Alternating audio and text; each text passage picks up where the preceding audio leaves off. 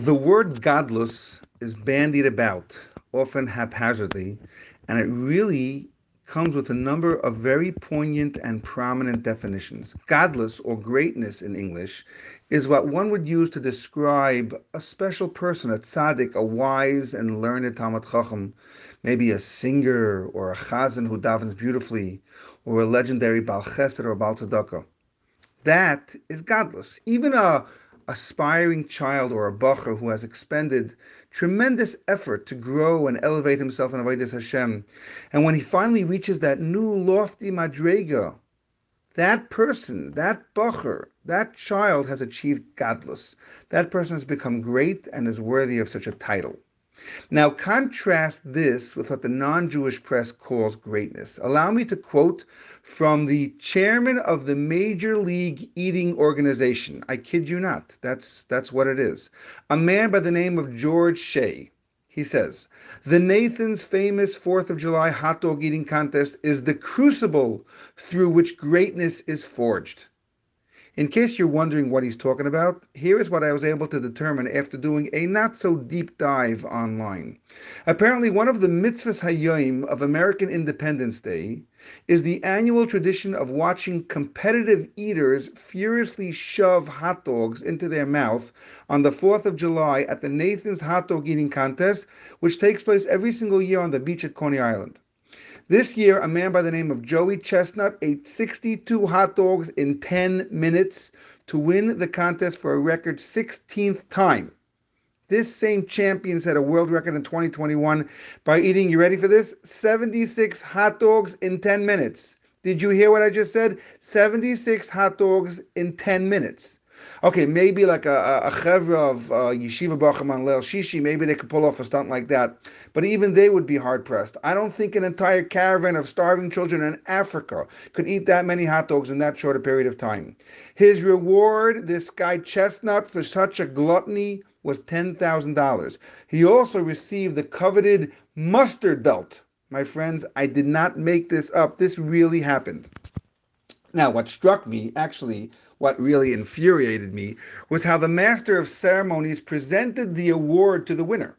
You would think he was talking about a king or a world leader. With awe and respect in his voice, he spoke with great reverence.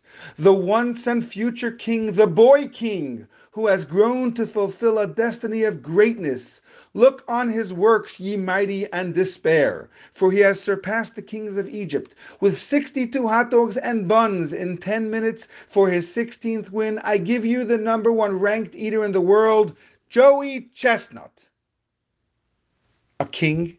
Seriously? A destiny of greatness? He has surpassed the kings of Egypt by fressing 62 hot dogs in 10 minutes. He has fulfilled the destiny of greatness? Listen, with everything that's wrong in today's society, and there is tremendous amount, this has to be a new low. The same week, mamish, this happened on Tuesday, the same week that we Jews, we're going to fast on Shavasa B'Tammuz and enter in the sad days of Bein HaMetzarim. The non-Jewish world is glorifying gluttony and venerating veracity. Chazal tell us we don't eat on the 17th of Tammuz to commemorate the 5 terrible incidents that took place on that day. Moshe broke the luchos, the carbon tamid was abandoned, the walls of Jerusalem were breached, a Sefer Torah was burned by Apostamus, and the enemy erected an idol, a tselem, in the Heichel. We fast and we mourn events that matter. We don't laugh and joke and glorify narishkeit. That is not the Jewish way. Furthermore, if you want to achieve true greatness, a Yid must do something that no one else is doing. He must become great by rising above all others. Pinchas ben Elazar ben Aaron HaKohen was not even a Kohen at first, because he was not anointed when Aaron and his sons ascended to their positions. And yet when he saw something terrible happening and no one was doing anything about it, he stepped forward and acted with zrizus, with alacrity. He displayed courage and strength. He avenged the jealousy of Hashem. In one fell swoop, a man by the name of Pinchas attained true greatness, godless, and became a future Kohen Gadol and a leader of Klal Yisrael. I guarantee you there were no hot dogs involved in Pinchas' elevation to greatness. Hashem rewarded him with a bris shalom, a covenant of peace, not a mustard belt. If non-Jewish society can take a repulsive, gluttonous activity like competitive eating and turn it into a, quote, crucible of greatness for the one who exceeds all others in being really disgusting, what does it say about Yidden who shun such a nasty behavior and go to the opposite extreme by depriving ourselves of eating in order to feel the sadness of our terrible loss? You know what it says? It says that Am Yisrael is a nation of greatness.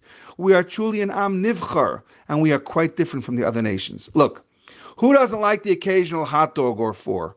But Mr. Nathan, in case you didn't know by now that Mr. Nathan was Jewish, Mr. Nathan allowing someone to eat 62 hot dogs for free and giving him $10,000 nachdatzi is so anti-Jewish on so many levels. We'll probably need another fast day in a few weeks just to make up for it.